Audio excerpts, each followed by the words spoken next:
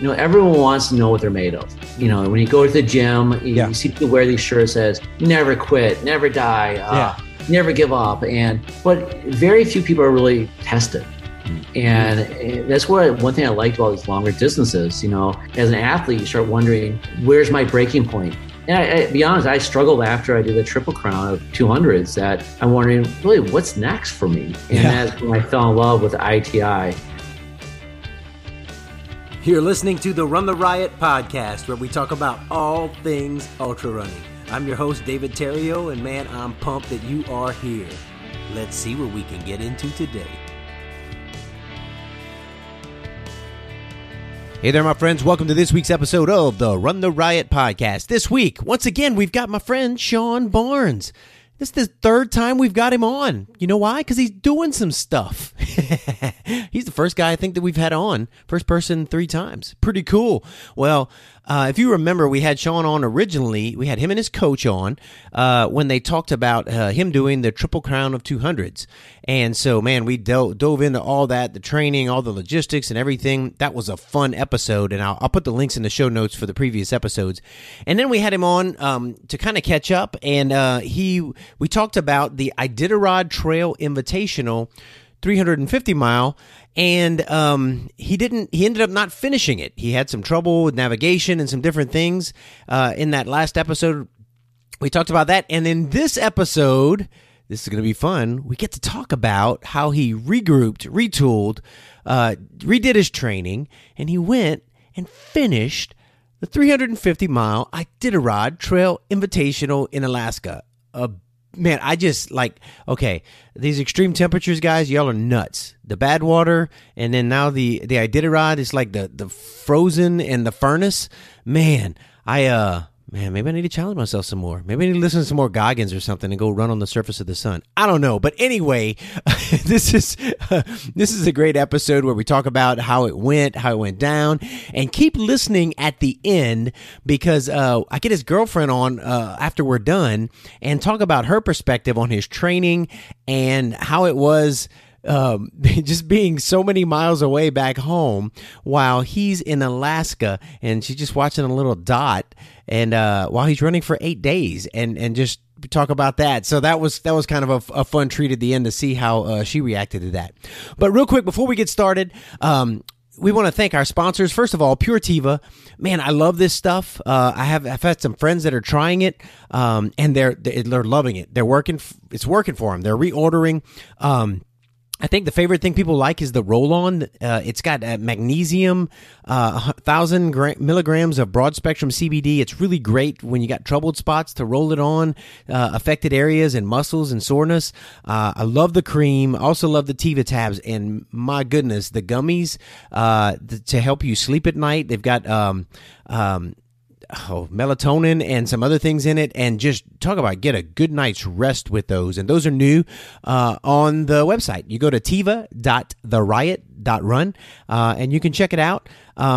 Check those out, man. And if you do try them, let me know. Let me know how it works for you. Let me know how it works for your soreness. It's for recovery.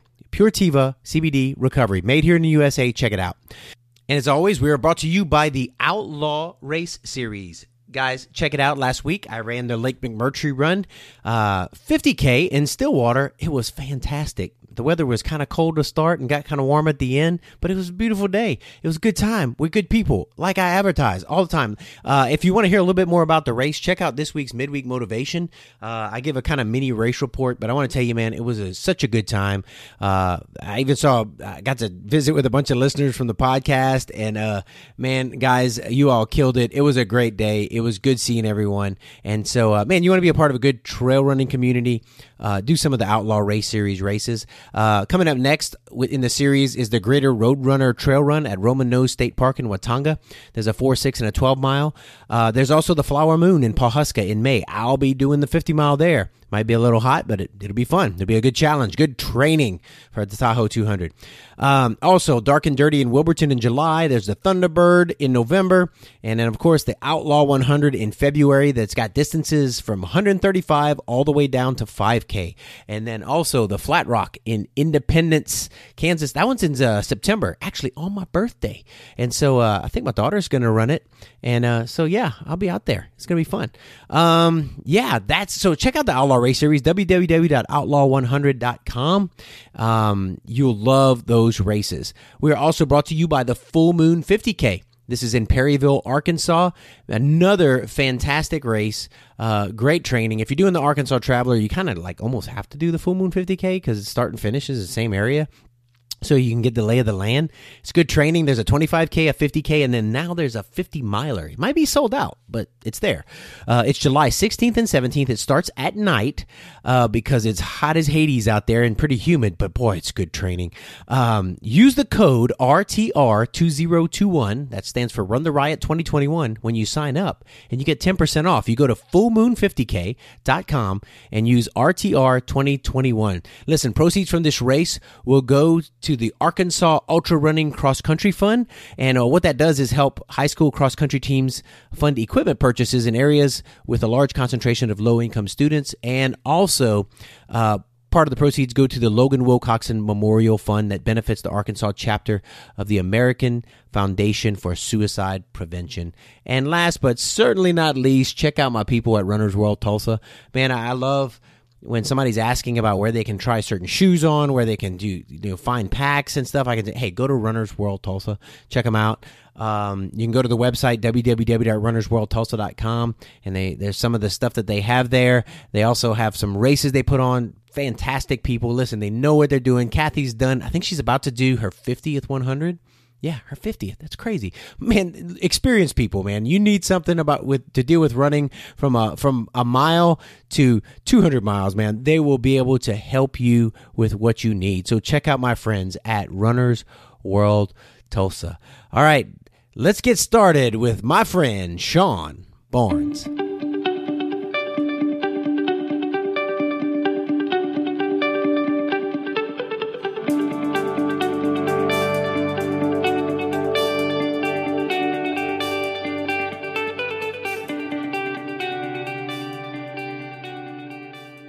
All right, Sean, it's good to have you back on the podcast, brother. And you look, thanks, David. You look warm. Well, here in the Midwest, it's still pretty cool, and some of our nights still get down in the 30s. Oh, man. Well, I think the last picture I saw you though was right after ITI. So, right. Well, yeah, it's definitely. It's actually here in the Chicago area, it's definitely a lot warmer than Alaska, of course, but. Yeah. No, okay. Well, we're getting here in Oklahoma. We're getting a kind of. I think it's going to get down to 30s, maybe tonight and tomorrow. But so I'm running a race Saturday, and it's going to be like 30 in the morning and then get up to 80. It's be like 30s in the 30s and in the 80s. So like just layers. I guess it's so weird having to deal with those that. are the challenging races when they're it's just a wide variety of temperature. I remember that Moab 240. You get a bad sunburn during the day, and then nighttime you have your puffy jacket on, hats, gloves, and you're freezing. Yeah. I've heard people say that that's the coldest they've ever gotten was, in Moab. Right. Well, so last time we chatted, man, you were pumped. You were getting ready mentally, physically, getting all your stuff together. You were getting ready to do 350 miles in the Alaskan frozenness for the ITI. Right. And so, man, we're on the other side of that. And so, okay, if I have to ask you, before we even get to the particulars, if I had to ask you to describe your whole experience with one word, what would it be? Wow. I should have warned you. A journey. Yeah, it was a journey that was in 3 years in the making. Yeah. And there was highs and lows during that journey. But you get to the end and you go, wow, that was incredible. And so, oh man. Well, it was so exciting. Like we said before I hit record, just following the dot, the dot that was, was Sean. But so tell me, let's do a kind of a recap real quick before we get to the starting line. What did you do to prepare yourself physically and otherwise to get ready? Let's just review kind of that, so people who maybe hadn't heard the previous podcast get an idea of all that's involved. Right. So, I attempted it one time before. I failed. I don't think I was. I think I was in shape to do it. I couldn't get more miles in the week. I had high mileage every single week, but this time around, I kind of focused on that. I also need to strength train. I started pretty much every week. I was doing every day, 2 workouts a day, strength training and of course running. And then I got more and more comfortable with the gear. So I went out to Yellowstone. I did 100 miles snowshoeing. I went to the Canada border. I did around 60 miles in, -20, -30 degree temperatures. So I really focused on the A race and everything leading up to it. There's a reason why I did it, just to, hopefully that was going to help me in the Iditarod Trail Invitational. And so, wow. So so you got a little more focused on that race. Cause I think before, you were doing a lot of great races and things that would prepare you, but maybe not as specific to Iditarod, right? Right. That and I got really comfortable in my gear. I was very familiar with, comfortable with snowshoeing. If I need to put those on, going over a pass, I felt comfortable with doing that over long distances. Yeah. Also mentally, I went into it a little differently. When you run 100 miles, you're always thinking about the clock. You're always thinking about, going at sub 24. You're thinking about the cutoffs. You're thinking about everything. Where in this, because when you can go up to 10 days to get that many miles in, and you're doing these really extreme conditions, I really stopped thinking about the clock. I started thinking about, how do I get through today? How do I get through these next 50 miles? Because, you're going through these checkpoint, sometimes, more than 50 miles. And so you got to just kind of relax and just, you're in shape, focus on getting to the day. And so, I would imagine getting through the day and taking care of yourself, Right. Yeah. You do it through a lot. You're even those extremely cold temperatures, your feet will get wet from the standpoint of the sweat of your shoes.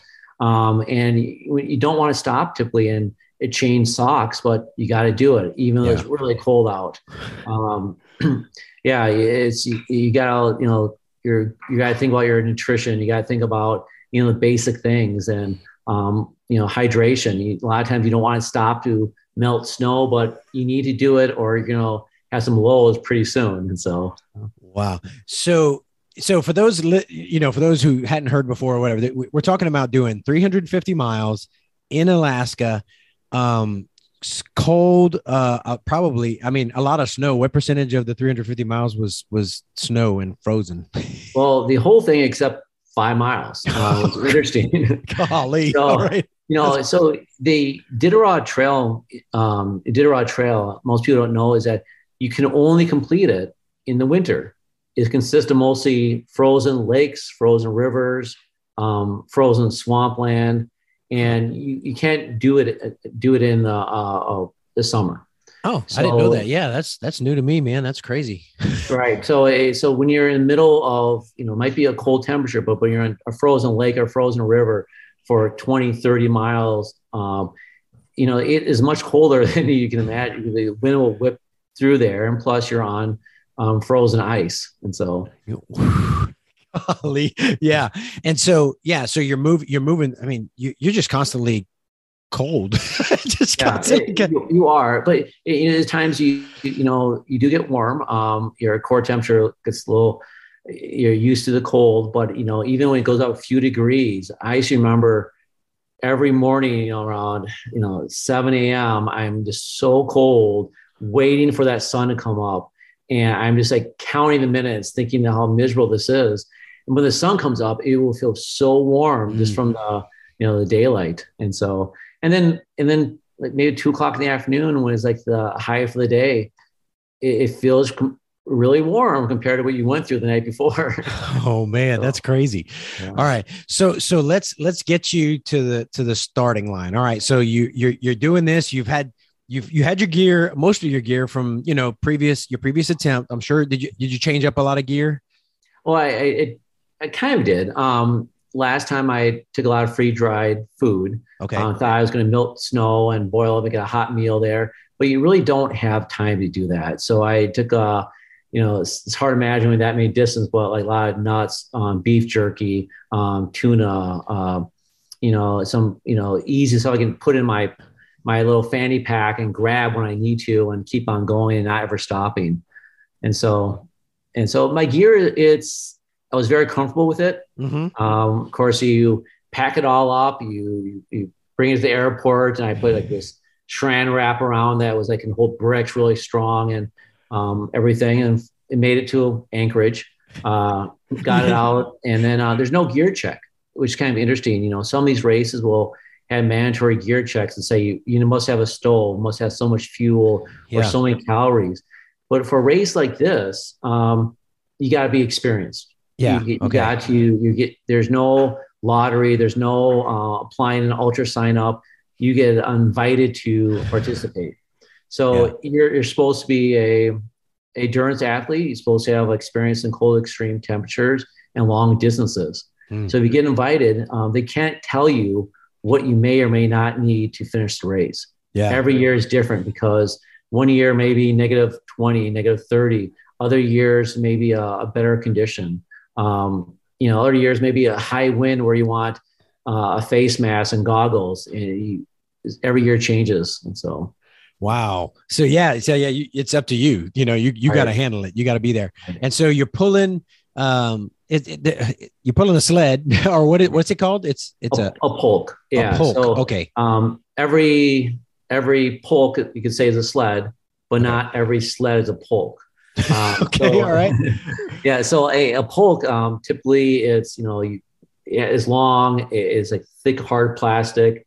The sled I was using from Northern Sled Works in Alaska, you have a bag on it, and that bag should be waterproof or water resistant. Okay. And then you have all your gear in that bag. And then you typically have bungee cords attaching that bag to that sled. And then you have a lot of times your heavier gear, like your snowshoes on top of it. So you can just grab it without opening up your bag. Okay. How much did your pulk weigh? Actually, it's kind of interesting. I got to Alaska with all my gear, and I was really concerned about the water crossings. A lot of times there's water crossings because the ice will crack for different reasons. For the heavy snow, water will come up. And I went out the night before and bought some like commercial grade waders. I was so worried about it. And it was going to take up so much space. So I decided to go light on food. I went light on some other gear to make room for these waders. Yeah. Biggest mistake. I regret it the entire 8 days that took me to finish it. But because between some checkpoints, I kind of came down to it's pretty much some granola bars, and that's it to get to the at the end. So. Wow, that's crazy, man. Yeah. So I mean, but you're dragging this thing. I mean, you're literally pulling this thing. You don't have the dogs. This is Sean on foot. This is Sean. Know. And so, man, it's important. I mean, the weight. I mean, every pound. Yeah. So to answer your question, I think it's around 40. Maybe 40 pounds. Okay. Okay. All right. It wasn't too bad. When you're on pure ice, you don't feel it. Okay. But if you're going over a pass, of course, you're going uphill for hours and hours and hours. Yeah. You feel every pound on your back. So you typically have 2 ways of attaching the pole to you. You can use rope. Okay. And then so if you're going uphill, of course, sleds stay behind you. But now if you're going downhill, that pole will hit your back of your legs. Yeah. There's pros and cons using rope or poles. I use poles. So the sled will always stay behind me. And so if I'm going downhill, the sled won't be running into me, but these poles will keep it behind me. Is there like a harness on your chest, or I don't know, it connects to your back, but is right. So there's 3 different type of harnesses. There's a expedition harness, which goes to your shoulders, attach your waist and your legs. There's a waist belt one, which I use to surround the waist. Okay. And there is ones that, of course, you have your waist plus you can attach it to your legs, straps there. Pros and cons to all of them. The expedition harness takes more work on and off it. Yeah. Mine can snap off, go right back to the poke if I need to get something. Okay. The downfall is when you're going uphill for long distances, it doesn't stay equally on your back. It will start to feel like it's pulling downward. Like you want to keep lifting it behind you. So, all right. Yeah, I would imagine. What about like if let's just say you're going downhill, it's behind you. I mean, because trails are you're not even on marked trails. We can get to that in a minute, but like you're going down and like, if that thing would start sliding, to one side or whatever and turning you, I mean, it's 40 pounds. And so I don't know if you get, I guess you really have to work on keeping it straight behind you and controlling it. I would imagine, huh? You do. And it is interesting that the pole tipped over and some water crossing and actually upside down. And of course I'm panicking, thinking that, oh, this goes all my gear, all my socks are gonna be wet. But unfortunately, it was happened early in the race, probably the first like 60 miles. Everything was in there nice and tight. I didn't open them up. And then of course, at the end of the race, that sled was like I had zippers undone and things were not ideal. Oh man. Well, okay. So you get you and your poke, you're at the starting line.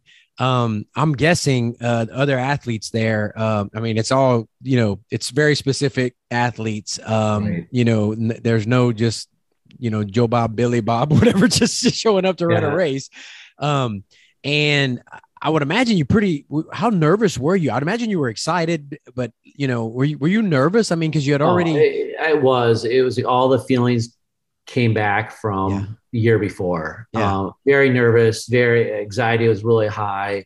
I need to settle in, very similar to any other distance. Like if you did a marathon or a 100-miler, you're nervous, right? You want to get going.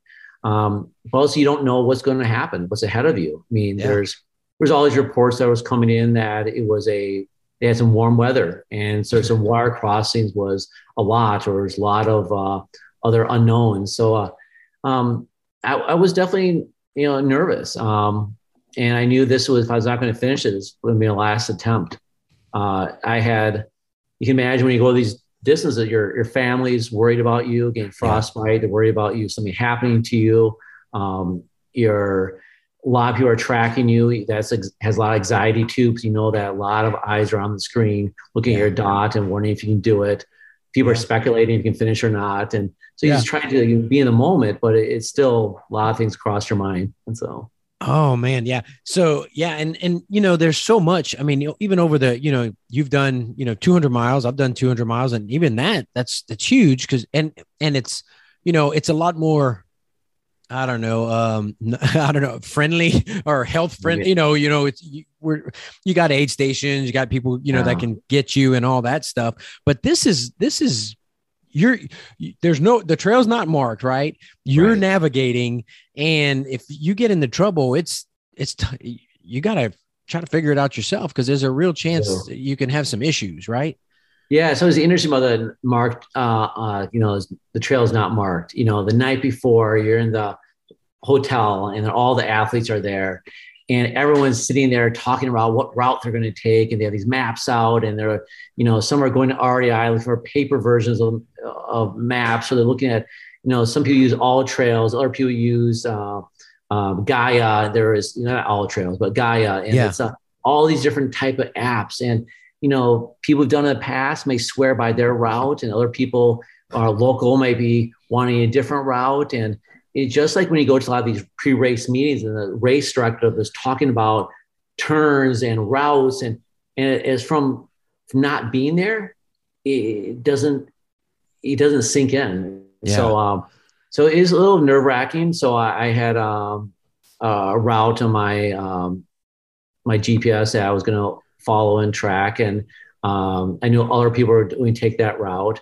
But there's decisions come up, and you have to make decisions. You want to deviate from it, or you want to stay where you're going. So, man. Well, and even, with it being as cold as it is, I mean, electronic stuff doesn't do very well in the cold. Do you put it in a bag or something to keep it warm? So most of them don't work. So, and so I didn't want to bring my phone along, even though you don't get reception. And I thought, maybe I can listen to a podcast. Maybe I can listen to the music when I need to, some low points. So I actually kept that in my base layer. next to my body. So these warm clothes you have are really not warm. All they is good insulation. So your body still has to produce that heat. Yeah. And so my phone will be staying next to my, chest the whole entire time. And so some tricks you have as a foot athlete is that the bikers take off. There's three ways you can do it. There's bike, skiing, and foot.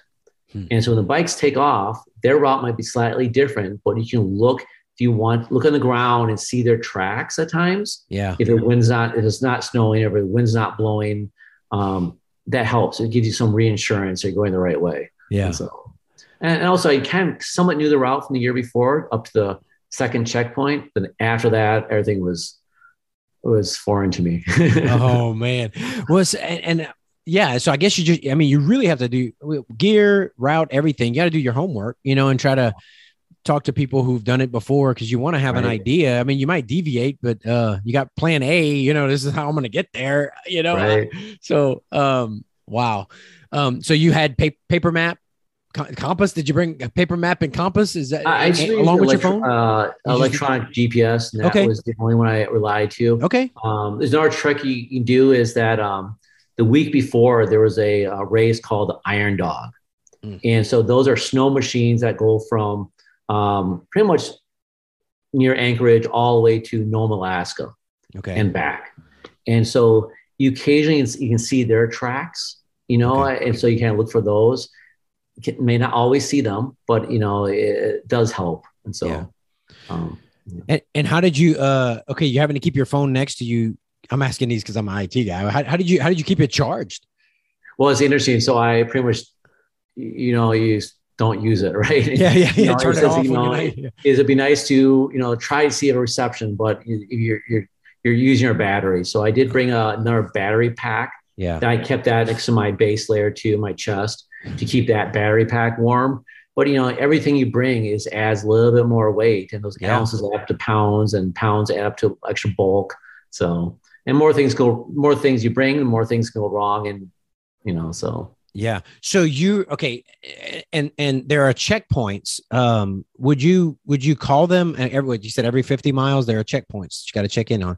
Would you call? Are there also like aid stations? Can you pick stuff up? Some of the checkpoints, you got to pretty much bring your food. Checkpoints are at like maybe a hunting lodge. They're called roadhouses. So you go in, they may have some food for sale.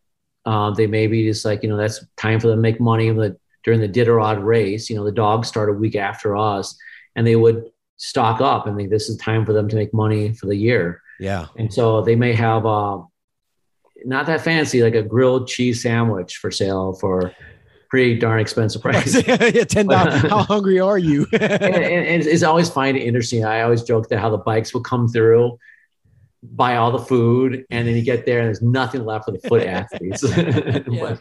Oh man.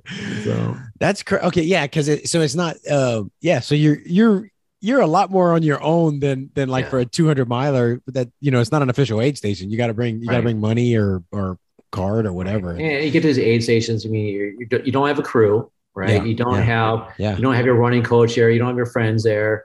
They check in, you may get a lot of times will have water or some hot water. You can, make a sandwich out of it. They may or may not have food. They typically, most of them did, which is nice, but you can't rely on that because you may go a couple of days, between the next checkpoint. So, yeah. Did you, so you're cruising, you took it took you over 8 days to do this. So what was do you sleep at these checkpoints or you just set up? Yeah, some you do. Okay. And so they have typically a first in, first out mentality where you get to the checkpoint, there may be a tent. They may have straw down in the tent, and you bring your sleeping bag in. And if you want to sleep, you can. Some athletes find it is quieter. Don't sleep at a checkpoint because, you sleep at a checkpoint, people are coming and going throughout constantly. So I did bring like eye patches over my face to, block the light. And everyone has their own tricks where, there's some like to sleep at 2:00 in the afternoon because it's a warm time of the day and they can just lay on their, make a bivy spot, pack it down with your snowshoes and sleep right there. I typically try to sleep in the checkpoint. The noise doesn't really bother me. I usually just, as you know, when you do a 200 mile, you're just dead tired. Yeah. Noise won't bother you at all. Exactly. Yeah. So, yeah. It's funny because, in fact, like, doing Tahoe again this year. And one of the things I thought of is bringing one of those little iPad, because I take a lot of, take little mini trail naps. And if it's daytime, I'm pretty tired. And then I thought about bringing earplugs, but like, I'm like you, it doesn't bother me too much, man. Yeah, I found a real nice one on Amazon. I'll see a link to it. It's really soothing, blocks every aspect of light out. And I really enjoyed it. So when I did sleep, I always used it. And I found myself using it even if I'm bivvying somewhere out in the open. It's because I found it very soothing. It sounds crazy, but it was nice. Send me that link, man, because I was actually looking at them trying to figure out which the best. And hey, I use those. I have a real cheap one. It's just cloth. Like when I take a nap on a Sunday afternoon, that's the only day I do that. I'll put it on my face because a little light comes in our room. So I I look like a, I don't know, diva or something. I don't know.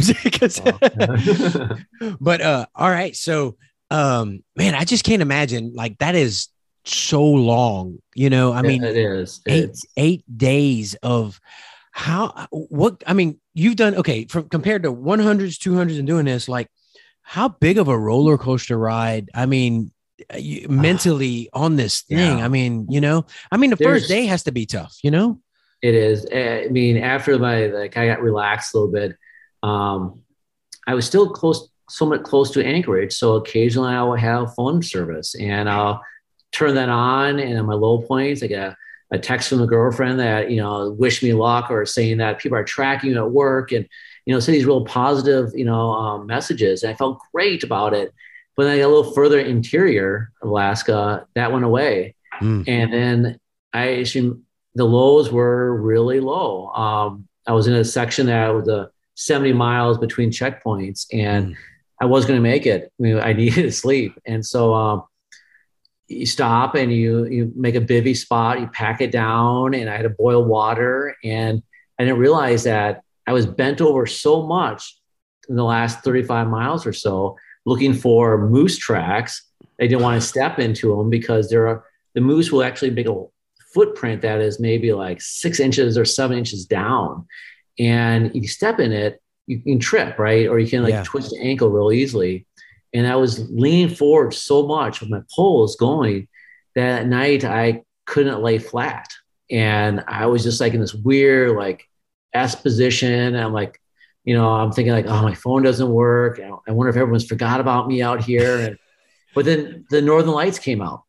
And it was, before I left, my girlfriend said that's one thing she really ever wants to see someday, the Northern Lights. Yeah. And they come out and they don't stay out long. And I remember it was really dim at first, got brighter and brighter. And I think, this is a message. This is a message. I gotta keep on going. And so I got up in the morning stiff, and you wake up, from these naps really stiff and really cold. And you'd be surprised how cold you get. And then you want to keep moving, but you still got to pack up your sleeping bag, compress it. You got to compress your any kind of a puffy pants you had on, or maybe a jacket you were sleeping with, and get your sled all ready to go for the day. And so, well, I know just camping, and it's like, 40 degrees outside. You don't want to get out and start the fire, and it's cold. So I can't imagine you're sleeping on stinking snow, in a bivvy, man. So I'm okay. I'm asking this. We got to continue on the race, but why? I'm sure you got asked that before. So what's your why, man? Why'd you do this? It is, I really think is that, everyone wants to know what they're made of. When you go to the gym, you see people wear these shirts that says, never quit, never die, never give up. But very few people are really tested. And that's one thing I liked about these longer distances. I was even the first 50K I did, I was like, wow, I did it. I can do it. Then you start wondering like, wow, can I do a 50 miler? Can I do a 100 miler? And you keep checking off those distances, and, you have to dig deeper. And, you hear people do like a 100 miler and say that's one and done in a lifetime, or never want to do it again. But then you start, as an athlete, you start wondering, can I go faster? Yeah. Can I, you can start seeing more, especially these point to point races.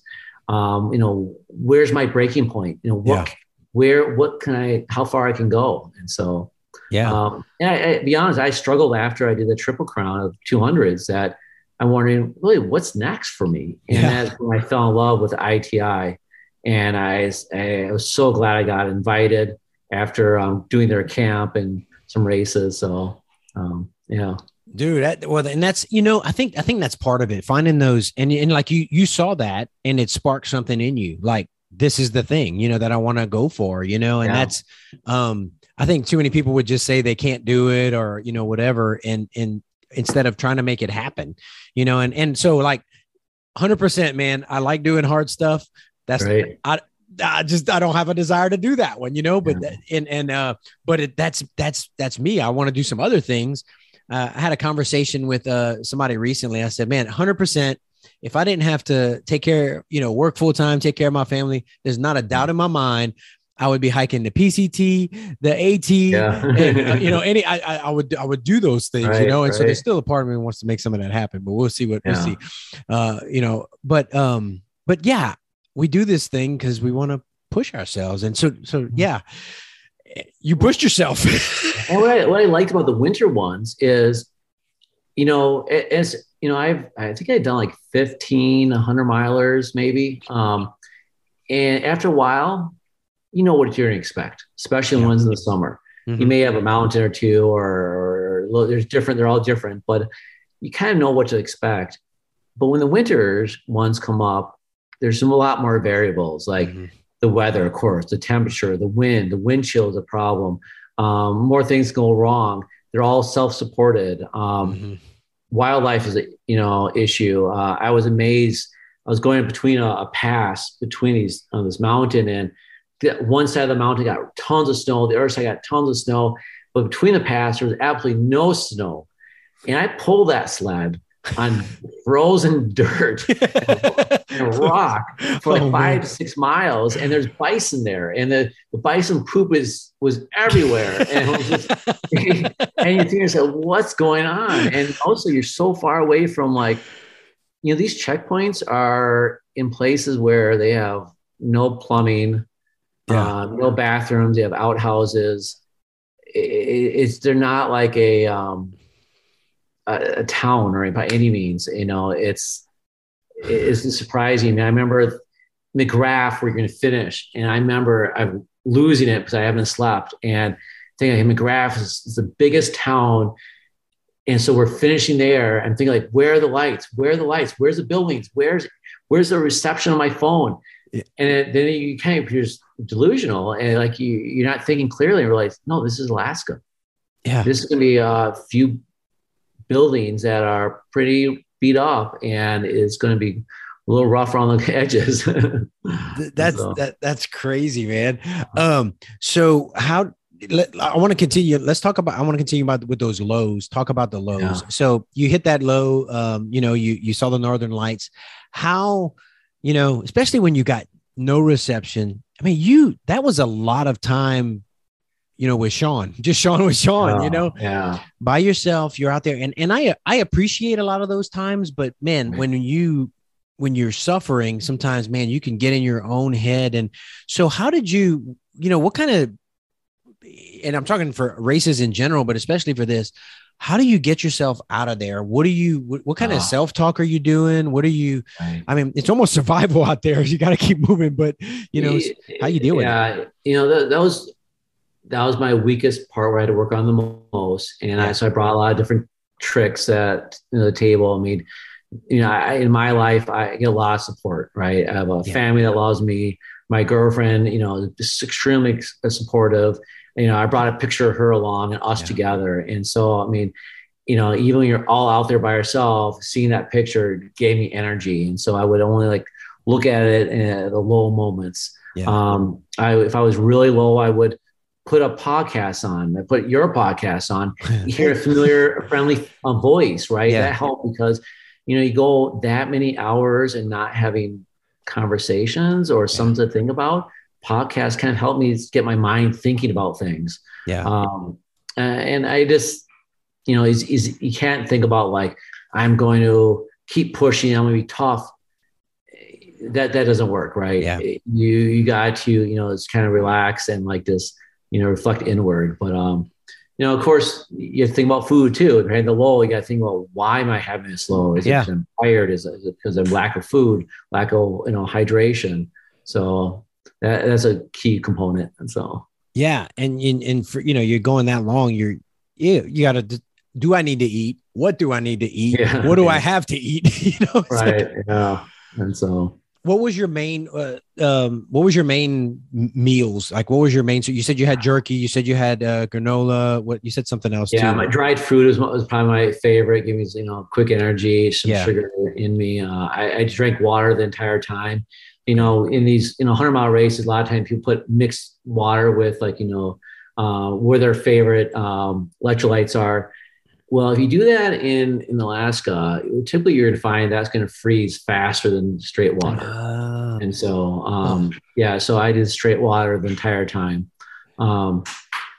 I occasionally will stop if I'm having a real low and it's really cold out. I would maybe boil some water and try to make a hot cup of coffee, instant coffee. Yeah. The tricky thing is if you stop, even though you felt like it's not too bad out, that cold is going to hit you very quickly. So you're going to realize, wow, I want to keep on moving. Yeah. And typically when it's really cold, you can't take your glove liners off, or if you touch metal, you may instantly get frostbite. And so, you always get used to working with glove liners on. So that's crazy. You, what was your, like, did you take salt pills or anything? What is your sweat rate like? I know you've got stuff on and you're working. So you're sweating, I guess, I don't know if at times maybe I did in the daytime. It is interesting when you do sweat, it will feel extremely cold when that sun goes down. So you try to be very careful. Okay. Most jackets, you have there's a 3-layer system, but you can open your vents, unzip yourself. So you're constantly nonstop adjusting your heat. You got to regulate that pretty well. So what did you use to like boil your water? You have like a jet boil or something like that, or what? Believe it or not, those don't work as really well in extremely cold. So usually the international Whisper Light, MSR International. They're very popular. Okay. You can buy an REI for $100. So okay, I'm have to check those out. I'm just curious because most jet boils are great. Colorado in the summer and everything. But for something like this, I stick with the MSR International. Okay. Whisper Light. So nice. All right. So your typical day is basically you're just moving. You're trying to get to the next checkpoint. That's kind of your focus. You do see a lot, it's, you see a lot of snow, of course, but occasionally something, the weather changes from day to day. When you start the race, you look at the forecast, like, okay, this is what ahead of me. But in Alaska, it changes so much. And also being exposed like that on a frozen lake or a river, and the wind whipping along, that felt something. It felt really cold. And so, and also you're traveling at night or versus day. So it's a variety. Moose was plentiful. Really? You will see moose. And as you probably know, that they're a very stubborn animal, that if they like to use the same trail, or a lot of times where it's packed down as you do, but they have a different agenda you do. You're trying to get a point A to point B, but they are just sitting there, just maybe sleeping, grazing, being moose, right? So you can't actually, you try to pass them or move them, it's not going to work. You're just going to frustrate them and make them mad. The week before I went, a Iditarod musher got their trampled. I believe there was in the news, was their sled, their dogs, by a moose, because the moose didn't want to move, and the musher took a gun out, shot the moose, and they're very big. It didn't die, right? So they had to wait and watch their dogs constantly get trampled until somebody else came along with a more powerful gun. And so, oh man, that's crazy. Well, I've in Colorado, I've come across a moose one time, and those booger. They're intimidating, huge, man. yeah. Yeah. And they can be mean too. That's what they say, you know. I don't know if they just say don't mess with them because they'll come at you. Did you, did you come across some big ones out there? Yeah, it's kind of funny. The race is all over. I'm all said and done. Now I'm coming to the airport to fly back to Anchorage. And then, you know, I'm trying to get there by a certain time. And then I'm coming across, and there's a massive moose just grazing on this bush. So I'm like, okay, I'm going to go to the other side of this and try to squeeze through it because I have somewhere to go. I want to get out of here. Yeah. And I didn't see that our moose was in those bushes, and it came out. And now I'm like, well, what do you do? And I'm focusing on one, and this guy comes along and said, you're making her mad. Stop it. And I'm just looking at the hair on the back of the moose is standing straight up. And so he helped me get through there and around, but it's no joke. Yeah. I mean, you've got to, yeah. And what else? What other wildlife did you see out there? Let's see, bison. Believe it or not, a lot. Moose, bison. It's funny that it's not funny, but I'm glad it didn't happen to me. But you got to protect your sled and your food. Yeah. We went to this checkpoint, and a friend of mine that we did the camp together. We walked out of the checkpoint, and there's always dogs around, especially these checkpoints. Yeah. And these dogs were in his bag, chomping away his cheese and meat that he had, and because he didn't zip his bag fully. So did he end up finishing? He still had other food, but it's still stressful, I'm sure. Yeah. Well, man, just with a 100-mile or even a 200, like, things go wrong, you got to troubleshoot, but the implications are, for this, if, a mile 150, you got something like that happen, you still got 200 miles to go. Well, it's funny you say that things go wrong. For me, I mean, I'm not bragging, but I invested heavily in what I thought was the best gear I could buy and find. Yeah. And so I was very proud of my equipment. And I was asking pieces for birthday, for Christmas, and because I couldn't afford it all myself. And it was like, again, a journey, 3 years in the making. But I had these two carabiners that was attaching my waist belt to the poles in the sled. Well, I didn't think about it through. And those carabiners were like those cheap ones that you get from like maybe see at True Value or Ace Hardware that were 99 cents. They're meant for keychains. They're not really for use. Yeah. Well, I had those. And so I was going along and it cracked. And I'm like, whoa. So I'm like, well, I had one carabiner. So then I put the two poles associated that one carabiner in the middle of my back. Yeah. Well, I went there like 50, 60 miles, 70 miles, and that cracked. And I was like, what do I do? And then I dig into my bag, and I had this old toolkit I made up that has some zip ties. I put those zip ties and using those and thinking that will work. But after a while, they snapped. And then I was lucky that another athlete had some duct tape she called it Alaska duct tape. And we took those broken carabiners that one of them that broke in where it opens up, and we taped it all up and really well and thick, and that got me to the finish line. But it was on my mind every minute, every day, wondering when will this break? When will this break? And because when I used a zip tie, I knew they were going to break, so it was stressful, and didn't know what I was going to do. I mean, afterwards, back in Anchorage, all said and done, I went straight to REI and bought a few high-end ones for hopefully some other future race. Well, isn't that crazy though? You spent all this on all this great equipment, and that one little link in the chain. Yes. Oh, and that's mine. That's just like that's crazy, man. It is really crazy. Like and when I moved the carabiners around, I had this puffy jacket that was a nice jacket that was pretty high end, but I ripped that jacket. The down came out of it, and I'm thinking, wow, if it gets really cold, I'm going to need that. So I started using a plastic shell on top of the down. So I knew that was going to, make the down come out even more. But so we were at a checkpoint. I taped that up with more duct tape, my jacket, And duct tape saves the day again. Yeah. Oh man. Thank God for zip ties and duct tape, dude. Right. Definitely. I know guys that do mechanic work that way. Yeah. Oh, man. So what do you estimate, out of 8 days, how much sleep did you get?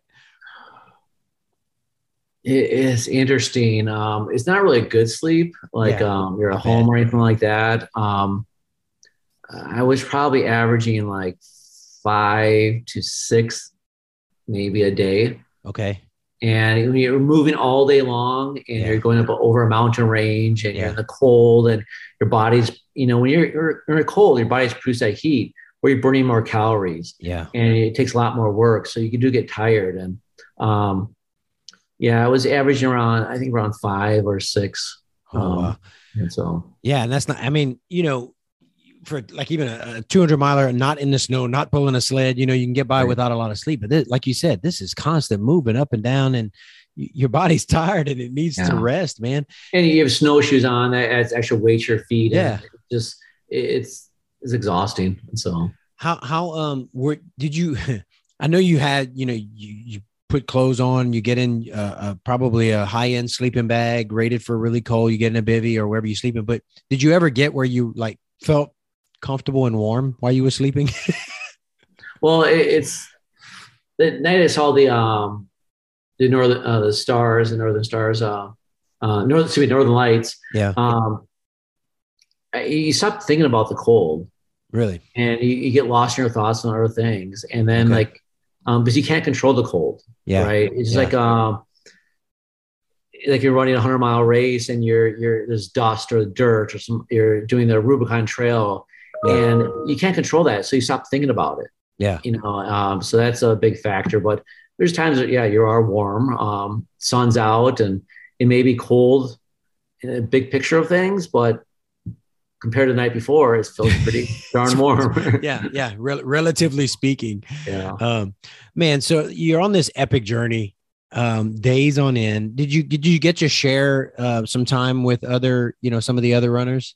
You do. When you do, this is what I love about ultras is that even though it's a race, is, when you come across another athlete, you're not thinking that, great, I'm going to beat them, I'm going to get ahead of them. You're thinking like, wow, I maybe share a conversation.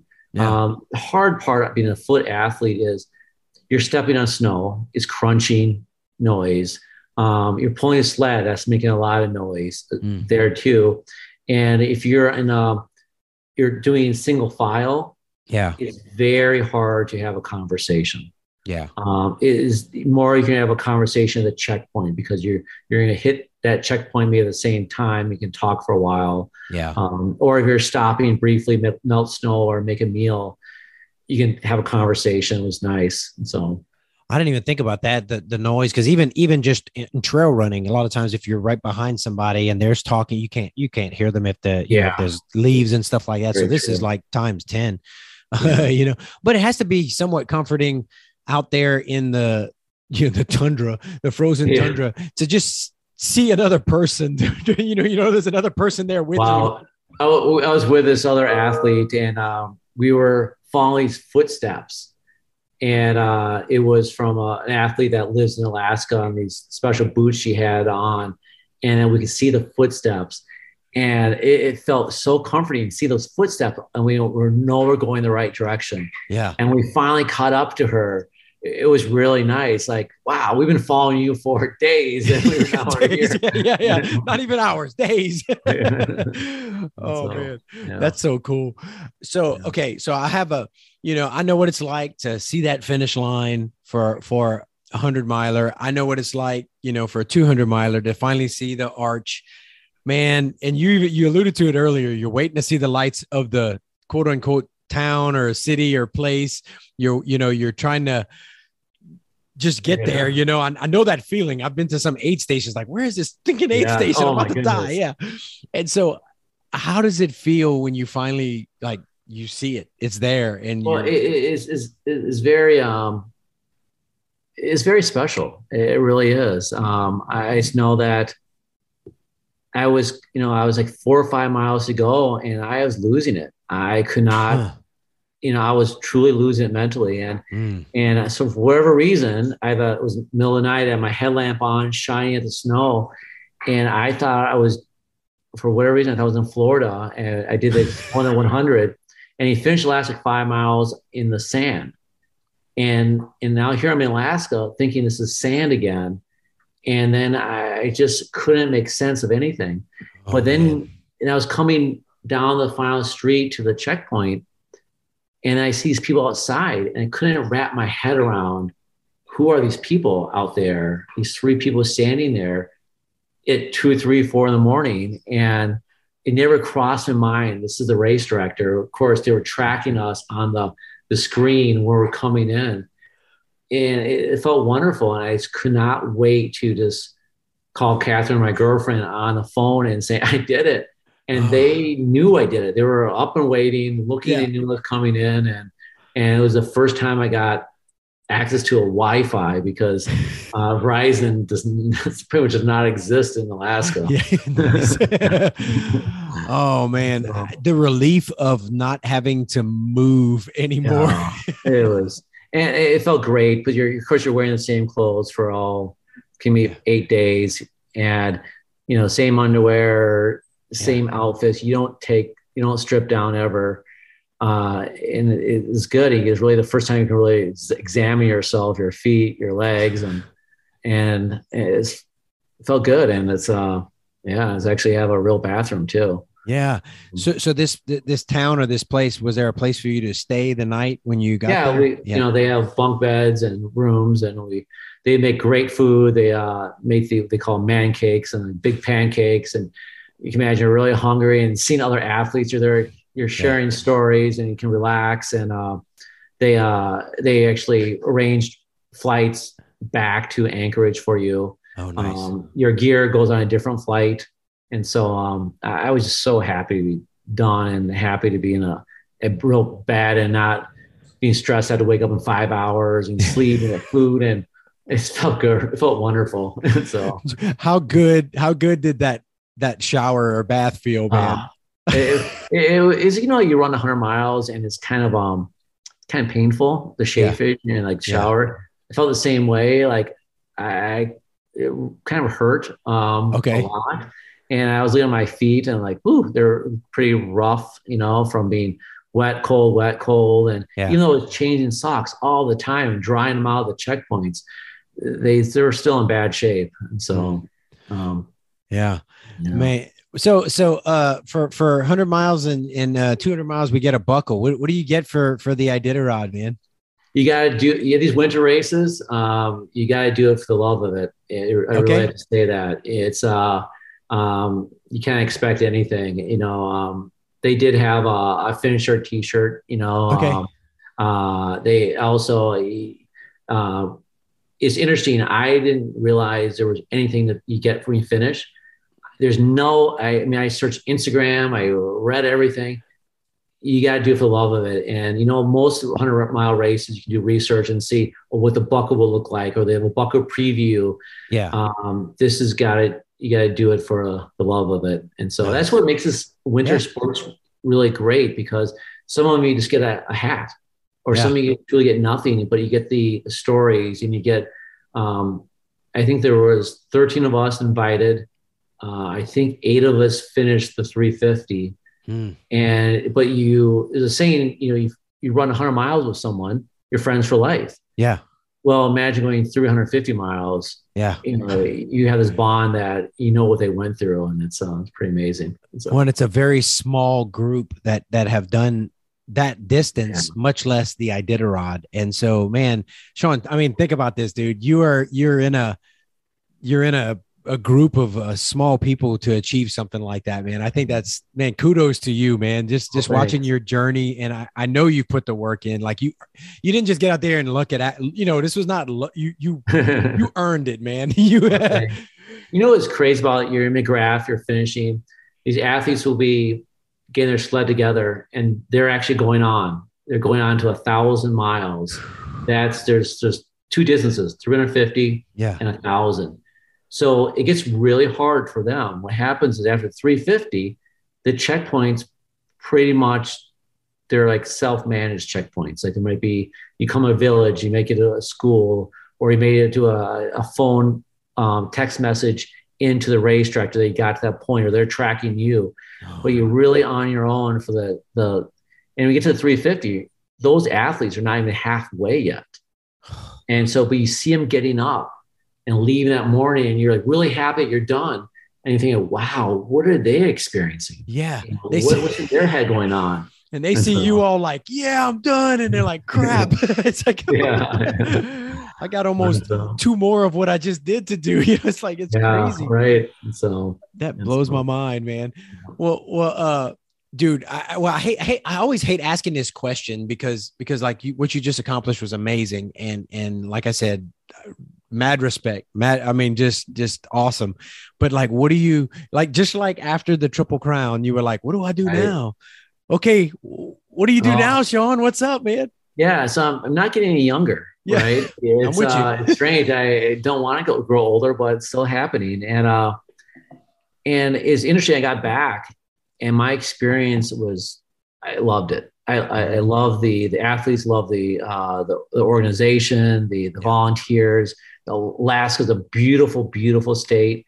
I've been there in the summer. I've been there in winter. I prefer going there winter. I think it's gorgeous.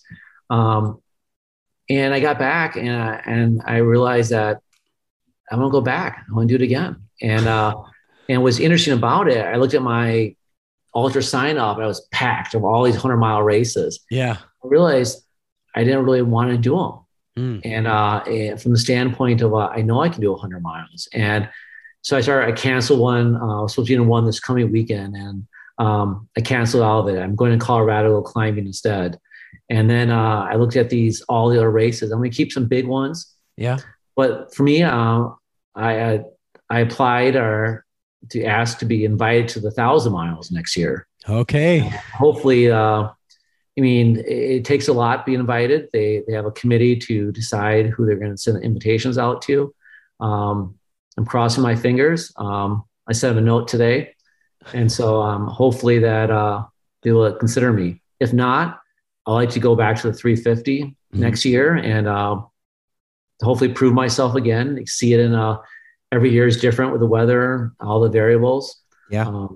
So hopefully that. So, but I will be at Leadville, and I may do Run Rabbit Run. I'm signed up for that. Okay. I have some like I don't do the Kettle 100. Being from Wisconsin, I'll like to do that one. So. Nice. Okay. Yeah. Cause you and I talked a little bit before we started recording. I was like, dude, you got a lot the rest of this year. Like, Sean's trying to kill himself. But, okay. So man, what's the limit on the 1,000? How long do you have to do it? 30 days. And okay. So it is, imagine, you're spread out more. Even that cuts across the frozen ocean. And so there's risk there.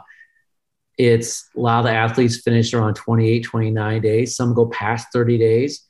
I mean, even if you go past the cutoff, the journey you have is unbelievable. No kidding. There's some athletes that fit past 30 days, and I would never take away from their accomplishment. And in my eyes, they're still a finisher and still a true athlete. So yeah. Wow. And well, man, if you get picked, man, we're going to have to talk, because we're going to have to talk about all the things that you've got to do to get ready for 1,000. That blows my mind, man. That's good luck on that, man. I mean, I know you'll do what you need to do to get ready for it, but you've definitely, I was kind of wondering when we talked, I said, man, he likes the frozen stuff. And I was wondering if maybe you would going to try to get into Badwater or do the complete opposite or something. Yeah, it's interesting. I mean, listen to, on the ITI, I listened to a book on Badwater, and I was really, that is a different beast. Yeah. Your body organs shutting down on you. That's kind of scary. It's not like you can have special equipment to prevent that. Yeah. I mean, all you can do is run naked just about. It's like whatever. I thought about applying, but then I I kind of changed my mind just because I think everyone knows their own limits. And so, yeah. Well, man, what you said earlier, we're not getting any younger, and and that's kind of even with doing Tahoe this year. I was talking with somebody about it, and one of the things that I'm going to do, I'm not going to focus so much on trying to hurry and finish, but really focus on enjoying the journey. That's great, good attitude. And just try to, I'm going to be the guy. I'm going to have the GoPro every now and then. I'm going to try to record the journey, and I'll still push a little bit and try to make a decent time, but not really. I don't know. It was such an experience last time I did it, but I was still racing a lot and pushing hard. Yeah. And so I'm going to enjoy the journey, man. I'm going to try to take it along those lines.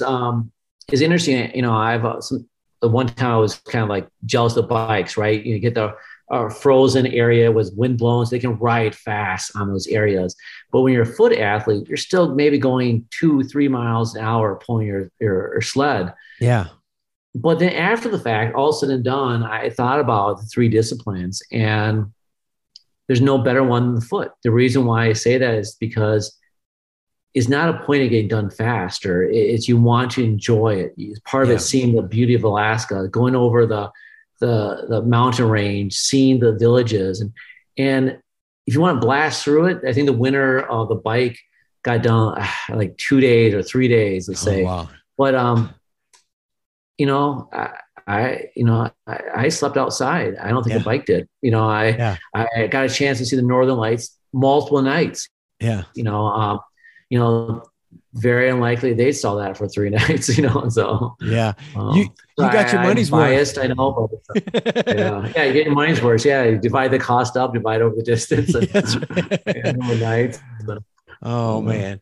Well, and before we stop though, you said you've got an amazing support system, and I saw you've done posts on that. You've acknowledged that, your parents seem like they're amazing in supporting you, helping you. I think what was the race? I saw you had your mom helping pack up your your stuff. Right. Yeah, she always packs my bags, and it's kind of funny to say that, but she just quizzes me where everything is in the bag and what I'm bringing, what I'm not bringing. And I remember one time thinking that I was repacking my bag. I'm like, how did she get everything to fit in here so nicely? Yes, and it's a little tricks, like, you gotta like see each item, man, like, they become special to you. Like my sleeping bag, my girlfriend gave that to me, and it is a real nice one. I probably couldn't afford it without her buying it for me. And it's and I always think when I get in it, like, it's like a hug. It's like she gave me a hug, making me comfortable at night in the cold. Man, I love it.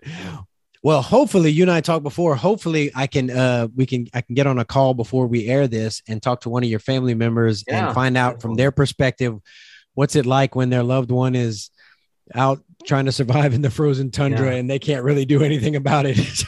I'll try to make that happen. So that'll be great, man. I know it's stressful for them, and I do, sometimes I feel bad about putting them through that stress, especially in a very selfish sport. We are not curing cancer. We are, a lot of athletes will try to raise money or inspire other people, but in the day is pretty selfish, right? I'm very lucky that I have family members and loved ones that allow me to do it. So we're blessed, man. We're blessed people. Right. Yeah.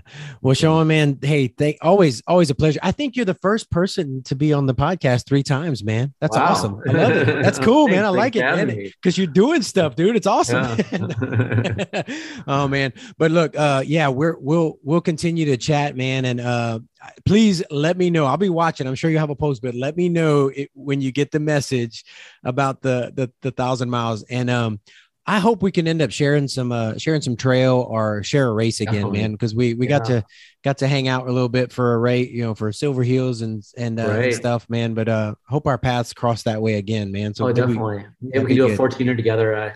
I'm trying to mark fuel off every year and try to get them all done. So. Hey, if we can arrange it while you're there, man, I'm always game to do that, man. That's good training. Yeah, definitely. Well, thanks, David. All right, brother. You take care, man. We'll talk again soon. All right. So now I am sitting here with Catherine, Sean's girlfriend, and I want to hear about what. First of all, what do you think about all this craziness that Sean's into? Oh, I mean, of course, I'm so proud of him, and it's so, so inspiring. I mean, when I'm, not wanting to go to the gym for 1 hour, I think about all his long, long ultra races, and, motivates me to, try to be my best self too. So it's very inspiring. Of course, I worry too, but yeah, it's just great. Well, like I tell my wife a lot of times when she says stuff, I was like, hey, you knew what you were signing up for when, when you met me. So yeah, no. Well, so this is so the 100-milers are one thing, and Sean's done quite a few, and he's been out in the mountains, and those there's some risk there, and there's some, but there's usually a lot more communication. There's a lot more checking in on him. And a lot of times I know you're out there crewing him. So you're there, you can see him, or know that he's okay. But this one was just totally different. I mean, you are disconnected. You're, for the most part, when he's out of service, you're looking at a dot on a screen. How does that make you feel? It was hard. I know I was sitting here when he was talking to you the last hour, and at first he had a little bit of a signal, so we could text here and there, but then we kind of lost it. So actually his family and me were all in a group chat, so that was great. We would constantly be monitoring the tracker and kind of talking to each other. He was on it, but he couldn't see it, but so that was helpful, kind of just having that support system. Yeah. And it was also kind of helpful once he really became out of pocket to just kind of see that he was traveling with other people too, because that was my main concern, that he'd be by himself and then something would happen and, he'd be stranded and, very scary. So it was kind of nice to know that he was traveling with a few people as well. Yeah. Did it, when you're looking at dots on the, when the dot stops for a while, you're kind of like, is he, is it nap time? Is it, that has I know you wonder, we know if he's at a checkpoint or not. So it's okay. Kind of a, if he's at a checkpoint, we're all taking a breather knowing, okay, he's probably sleeping for a while. Yeah. So we can sleep too. Yeah. But if he's not, then of course we all are worried and then start texting, wow, he's not moving, check the weather, all sorts of things. Look on the Facebook page.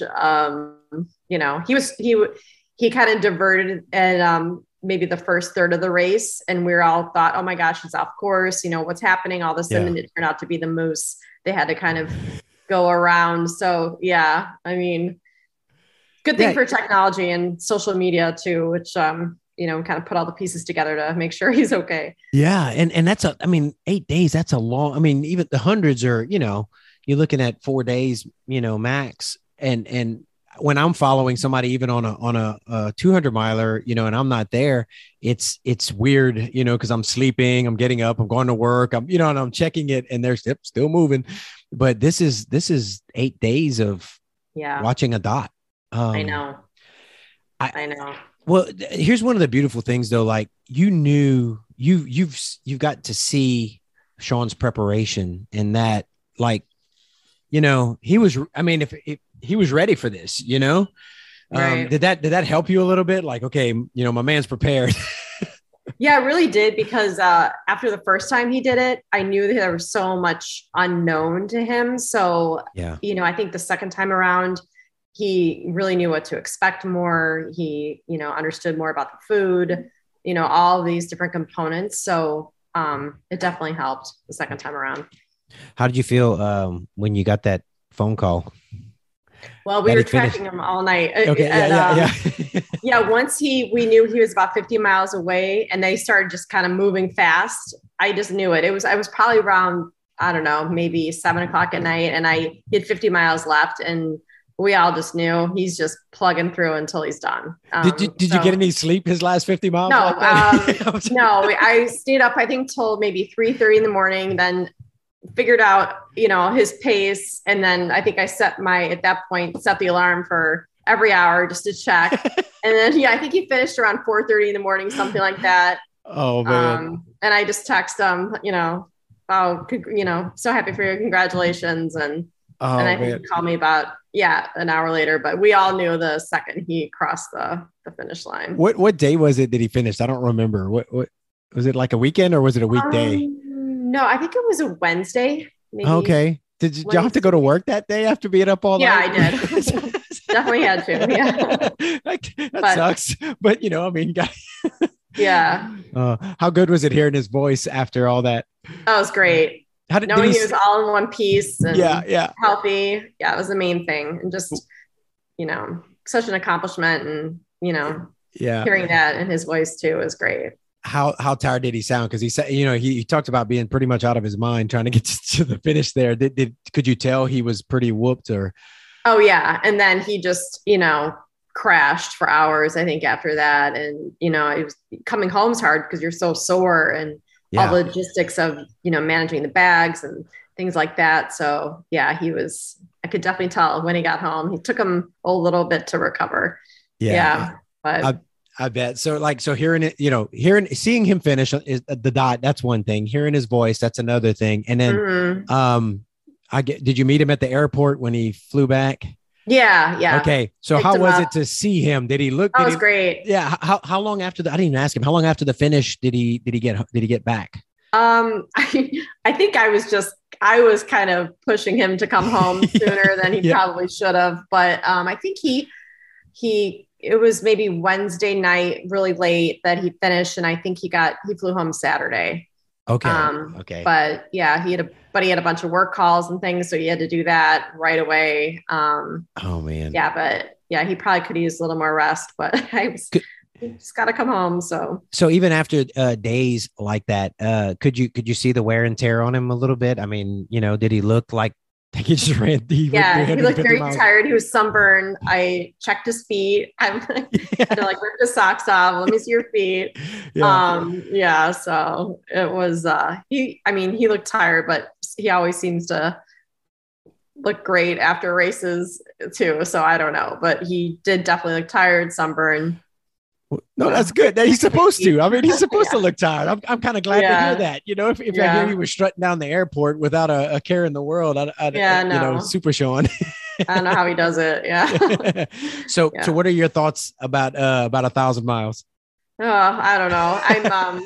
I kind of knew that was coming. I figured when we were talking, I was like, he's gonna bring that up. Yeah. So I mean, you have to be supportive, and of course, I know it's feels great to accomplishment and finish it, and so of course I'm supportive. I will worry for much longer. I'm gonna have to come up with some way to distract myself.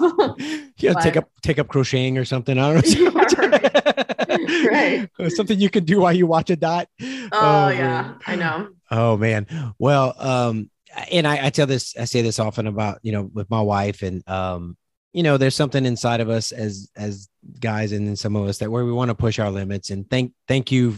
I'll say thank you for Sean for supporting that, because I understand having that support, and it means a lot, because there's just something inside of us that wants to push and do, and not really to prove anything to anybody else, but like ourselves, just to see how far is too far, I guess. I don't know.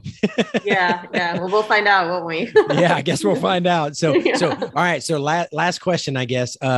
You have any interest in running ultra marathons? No, I don't. You don't? Okay. I'll just a question.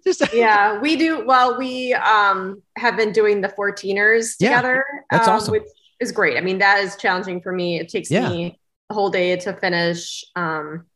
We've had some fun adventures doing that. So my goal was kind of just to do one of those a year until I can't do them anymore. So we're definitely going to do that this summer. Yeah.